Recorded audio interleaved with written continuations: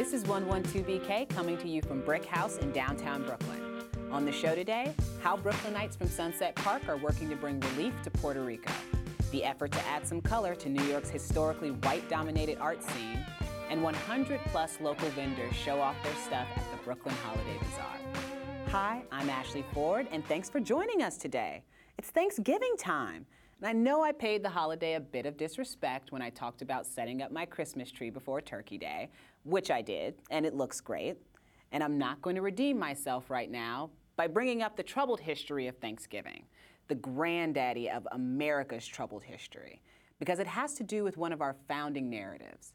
Maybe, as we reconsider American monuments to our storied and oftentimes racist, segregationist, and brutal past, this is another American monument that requires some rethinking, without losing sight of what Europeans contributed to this great and complex land of ours. Okay, well, I know I'm going to give thanks that we can sit around the table and argue about all this over the turkey and sweet potatoes with marshmallows, that we can actually enjoy ourselves a little more knowing we're honoring and remembering the truths behind our country's founding and understanding ways each of us can pay tribute to that spirit. Whew. Now stay tuned for a filmmaker who's going to tell us what he's been seeing on his trips to Puerto Rico with a group of Brooklyn volunteers, the co-founder of Museum Hue, which wants to change the art scene's hue to anything but white, and an event this weekend that puts the Shop Local movement in one handy location.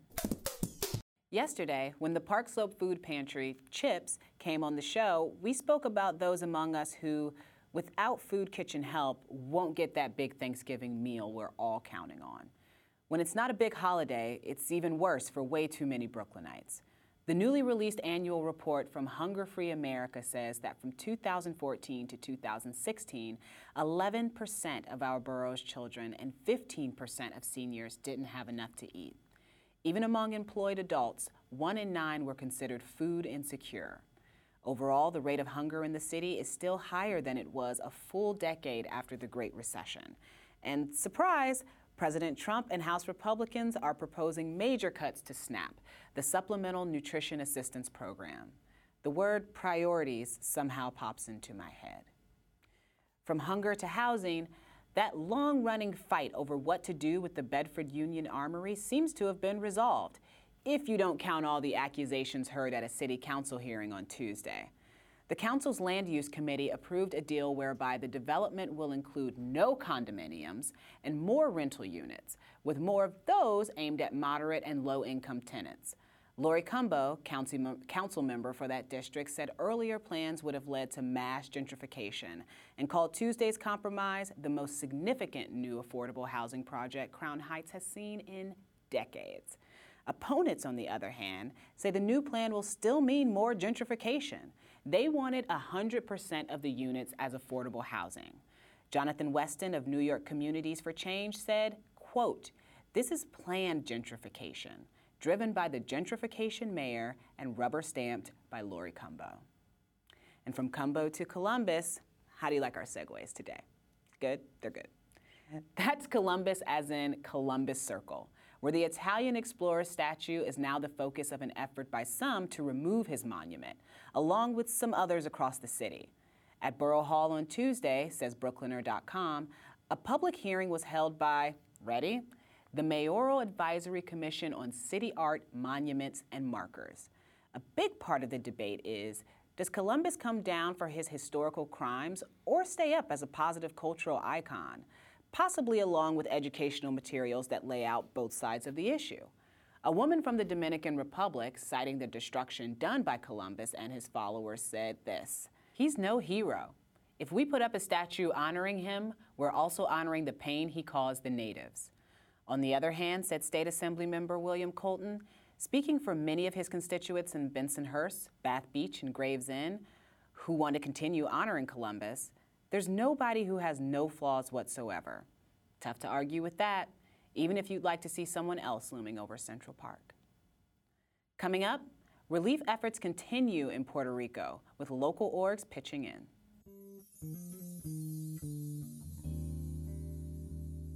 2 months after Hurricane Maria hit Puerto Rico, half of the island is still without power.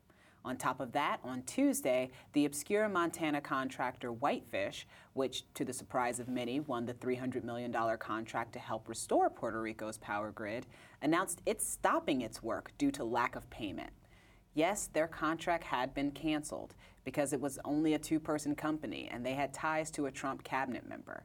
Still, they were expecting to continue working until December. So as troubles mount, and without a concerted federal effort to bring relief to the island, grassroots organizations are filling the void. And one of those is right here in Brooklyn. Andrew Vargas is a filmmaker and activist with El Grito de Sunset Park. He's been documenting their work on the island, and he's here to tell us about the process of recovery. Thanks for joining us on 112BK. Thank you for having me. Pleasure to be here. Yeah, we're so happy to have you. We need more people coming on and telling us who've seen it with their own eyes what's happening on the ground in Puerto Rico. So can you just start by giving me a sense of what you saw when you were there? Well, actually, I'm on the other end. I work with Denis Flores, who's a founder of El Grito, who's also a documentary filmmaker. So he's been. So he goes. He went just a week after. We're leaving again on Saturday for another trip, and this time I'm going. But I've been editing the material. Right. So I've been in a dark room looking over hours and hours and hours of the footage. What are you seeing? Seeing a lot of, I mean, again, this footage was from just a week after. Right. So a lot of desperation, but a lot of solidarity.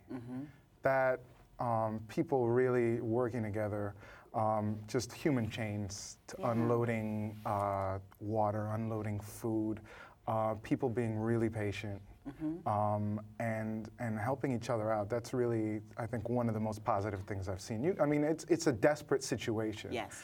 But the people aren't desperate. The people aren't desperate. The people are helping each other out. The people are coming together, and it's been really heartwarming. So I'm looking forward to seeing, now about more than 2 months on. More than 2 months. In this sort of prolonged emergency situation, how people are reacting. I have friends on the island who've told me recently that they're just really getting sick of this. One friend called it an endless camping. Yeah. So eventually, you can't, you lose your patience. Yeah. I mean, there's progress, and like you said, these people aren't desperate. Desperate, I think, takes away a certain amount of dignity. Absolutely. In a group. Absolutely. So, you don't want to describe people that way, but there are still huge issues, and you guys are seeing some of those, not just on camera, but you at least some of you have seen it in person. Yeah. You're the one who's in the editing room, and you're going, why are you going? Yeah.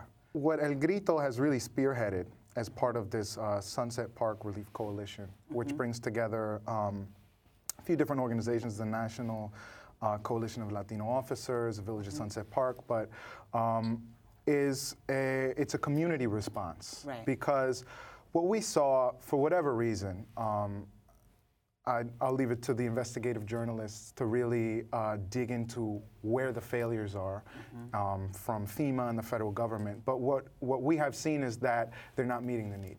Right. Simply put, there's a big hole there that needs to be filled. Right. So El Grito has been spearheading a community-led grassroots effort, and we've been learning. There's been a lot of activity on this end. Yeah. Because we've basically been learning about, shipping. We've been learning about trucking. Right. We've been learning, and these are things that we've, just on the fly over the last 2 months, been figuring out how to do, and basically setting up this alternative transportation infrastructure to just cut through the red tape and get things right on the island. And we've had a lot of help from different organizations. The Ricky Martin Foundation actually got our first shipment of medical supplies out on a cargo plane that belongs to the foundation. So we've had a lot of support, but it's community-led. We've managed to do a lot of fundraising. We managed to get some people paid to be in our warehouse, helping with just the logistics. So we're there really filling a hole to get these basic necessities, food, water, generators, into the hands of people who need them, and just cutting through whatever this logistical failure is. Red tape. It's red tape. Bureaucracy. Yeah, it's bad. It's frustrating. It's really very frustrating. So when you go this next time, what will you be filming? Well, we want to go back to Aguadilla, which is where Dennis did some of his earlier filming. And that was one of the most isolated, just because of the geographic conditions, was one of the more isolated towns. And it's a big town on the western coast.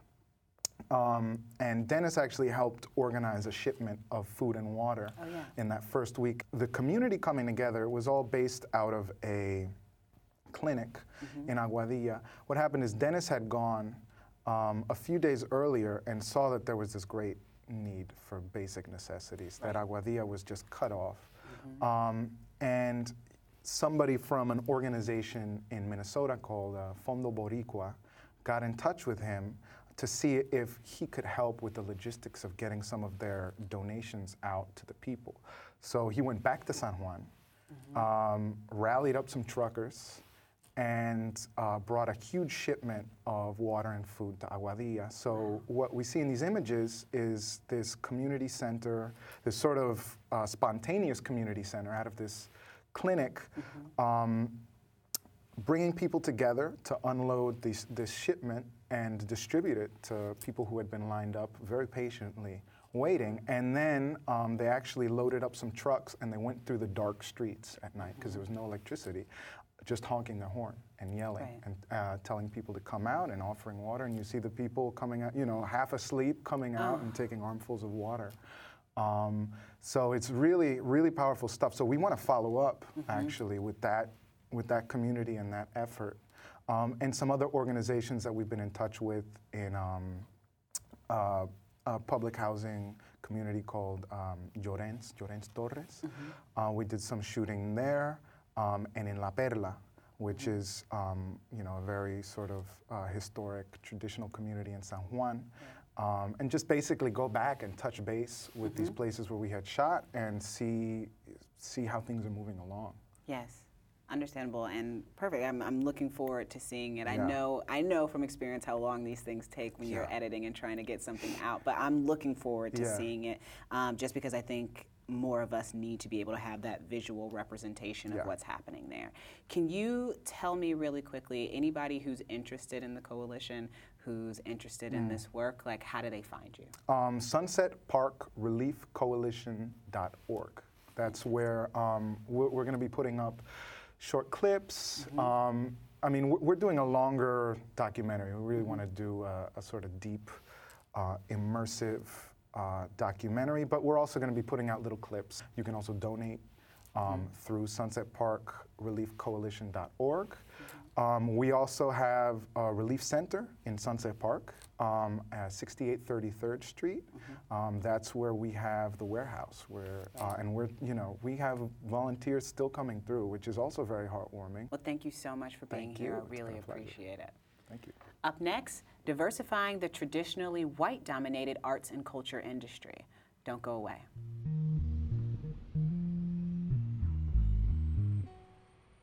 When you think of arts and culture, what tends to come to mind? Paintings by dead white men? Music by dead white men? Poetry by dead white men? Do you see a pattern emerging? Well, so does Museum Hue, a New York arts and culture organization. They're working to change this narrative and carve out a space for people of color and creators of color, building community and support within historically white spaces. Not only that, their work also seeks to expand the arts and culture umbrella to get even more people involved. Here to talk about that today is Stephanie Cunningham from Museum Hue. Stephanie, thank you for being here. Thank you for having me. I'm really excited to be on the show today, Ashley. I'm so happy to have you. Can you start by telling me about the mission of Museum Hue? Sure. So Museum Hue's mission essentially is to foster the social cohesion, well-being, and economic impact that arts and culture offer for creatives and communities of color. What makes Museum Hue different from other organizations that are, they talk about wanting to increase diversity, or they talk about, just wanting to see more diverse spaces or art in a place? Yeah. So different from other organizations that talk about diversity, Museum Hue has a real actionable approach. We offer opportunities for people of color to experience arts and culture among community, and as all on top of that, we also offer an opportunity for people to learn different skills. So whether it be branding skills or cover letter critiques, resume writing, different ways of introducing people within the field is really important to us. So what about the people who go, oh, you know, like, I draw a little bit, or, you know, I write a little bit. Maybe I do a little bit with video, but I'm not an artist. How do you talk to those people and explain to them how pervasive art is?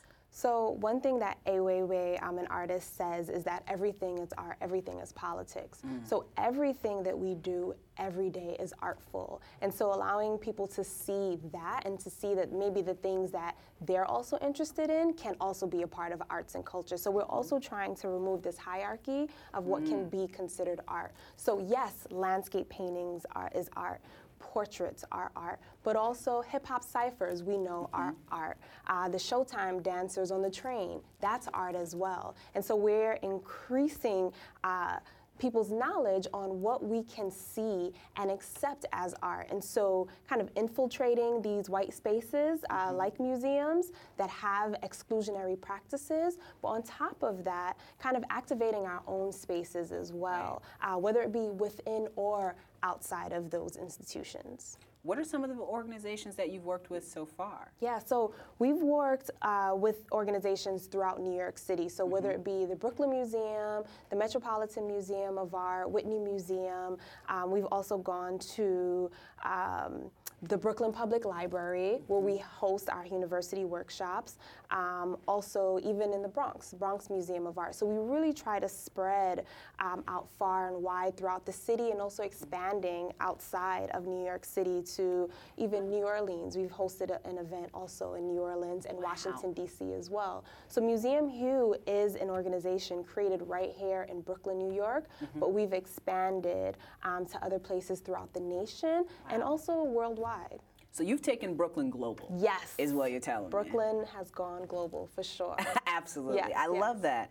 What are some of the community responses that you guys have gotten from the work you've done? People have been really excited about Museum Hue because, again, because of our actionable approach, because of the fact that we focus on community, culture, and careers as well. So it's not just about introducing people to the field, it's also about showing people how they can be successful within the field as well. And so to your point about people say, I may write a little bit, maybe I draw a little bit. Well, let's see what else you can do within that. Let's see where you can take your drawing. Let's see where you can take your writing. And so introducing people to those different forms of artistic skills and taking them along for perhaps another opportunity or an opportunity within the field that allows them to use that creativeness, whether it be that drawing or that writing. And how does this specifically benefit people of color or marginalized communities in general? So absolutely the economic impact. So we're helping people gain opportunities in the field. And so specifically, we've helped over 24 people gain real jobs, like putting money in people's pocket. And we know that's a huge need in our community. And so this is not just like something real cute to do. Like, yes, we're having a good time, and arts and culture is beautiful in all its form. However, what we want to see is more people of color being a part of the creative economy. Right. Yep. Which is so important because that says something about value. Totally. And about whose voices are Totally. valued. And the creative economy is so vast. And so people don't know that there's so many aspects of arts and culture. You can be the artist, but you can also be the curator. You can also be in development. You can be in education. It's different parts of the arts that we also have to introduce our community to as well. Speaking of community, what are some of the awesome things that you guys are doing right here in Brooklyn? So here in Brooklyn, one of the things that's really exciting that's coming up is we are working on possibly partnering again with the Brooklyn Museum, but then also with Brooklyn College as well. So we really want our university workshops to also be within colleges and universities. We did it in Manhattan at the City College, and so we also want to bring that here to Brooklyn as well. And again, continually using like the Brooklyn Public Library and even Brooklyn Commons, which is a community working space as well. So utilizing the spaces that are right here in Brooklyn, also highlighting cultural specific institutions as well, like perhaps MACADA, Museum of Contemporary African Diaspora and Art, not too far from here as well. And so the BAM Theater as well, and possibly also starting a real partnership with BRIC right here as well. And so we're always looking at different cultural spaces on ways that we can partner with them right here locally in Brooklyn. I love that. Yes. So say I'm a person who, you know, I want to say it's not me, but let's be real, it's maybe me. If you're a person who wants to get involved with Museum Hue, if you're a person who wants to know what Museum Hue is doing in your community, you want to make sure you check out events, you want to make sure that, you know, if they're doing a call for artists or something like that, that I know that that call is happening and maybe I can be involved. How do I find out about all that? Definitely. So Museum Hue, how we even began was taking advantage of social media. So our community, a large part of our community lives online. So right now what we do is we post everything to our Facebook page. So I would encourage everyone to follow us on Facebook, Instagram, and Twitter. We also have a private Museum Hue community page on Facebook where folks can also get information about resources, so job opportunities, internships, professional development, all those different things are also provided within the Museum Hue community. Okay, well, I didn't know that this organization was so amazing, to be perfectly honest, until it came across my desk, but I'm so glad to know about you guys now. I really appreciate you coming on today and talking about all the awesome things you're doing in Brooklyn and globally, apparently. Well, trying, but we have monthly events that we offer, like I said, our Museum tours, where we basically roll like 15 to 30 deep to cultural institutions where we get to see art perhaps on view behind the scenes, but then also having real discussions about practices within museums, whether it be curatorial practices, but also how we can continue to increase our visibility and viability within cultural spaces and activate our own spaces. And so we're not just only looking at large institutions like the Met and the Whitney, we're also very much wanting to support cultural specific institutions again. So like I said, MACADA,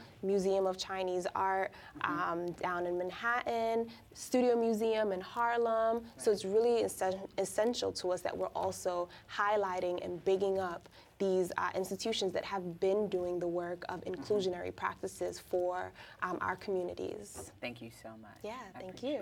Thank you. Next.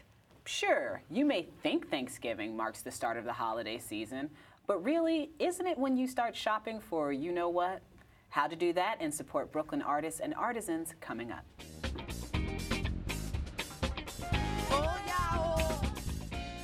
I've been thinking about spicing up my wardrobe a little lately. Some crystal earrings, maybe some art leggings. If you're a homer like me, why even leave Brooklyn? And this weekend, there's an event that'll let you get your shop local on all in one place. Okay, 2 to be exact. More than 100 local vendors are coming together at the Brooklyn Holiday Bazaar to show off their crocheted stuffed animals, hand-woven scarves, and elephant lamps. Here is Teresa Lagerman, the bazaar's organizer, and with all the handmade details. Teresa. That's right. Thank you so much for being here. Tell me about this bazaar. Tell me, what can people expect from the event this year?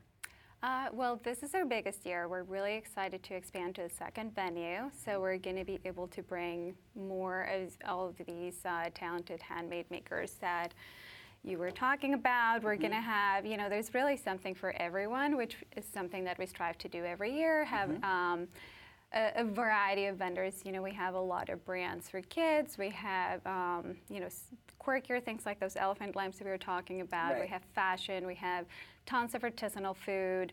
And just, lots of other reasons for people to come and shop local. We have lots of great food and drinks, from Brooklyn-made gin or sparkling coffee to tacos, pizza from Table 87. I mean, there's really a lot of good stuff to eat and drink. And then we also have a lot of activities for kids to keep them busy. We have some crafts with Gymboree. We have Court 16, who does indoor tennis lessons for kids. They're coming over and they're going to set up a little practice. So there's, besides the shopping portion, which is kind of our forte, there's, we just like to make it just really fun for the whole family and everybody can, have a good time while they're shopping local. Heck yeah. Do you have any unique aspects this year, things you're particularly excited about to see at the bazaar? There's just so many great vendors. I mean, we have such a great lineup this year. There's a lot of wonderful clothes and toys and all kinds of stuff. But yeah, I'm really excited about all the artisanal foods that we're bringing this year. It was kind of a smaller part in our previous years, and this year we're kind of almost setting up like a mini market, showcasing a lot of these small batch vendors that are bringing macaroons and hot sauce and all these really fun. They make great gifts too. They do.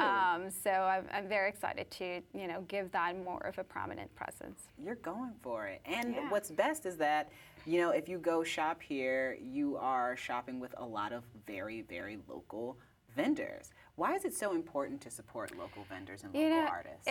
It's so important because it makes such an impact. Like it really does go straight to not just supporting that particular business, but it shapes the community that we're in. If people are able to sustain their small businesses, it just it has a ripple effect on everything around us. And I also find that when you shop local, the gifts are so much more meaningful than a few clicks online where you're just like comparison shopping. If you actually take the time to go out and find unexpected things, it's a lot more thoughtful.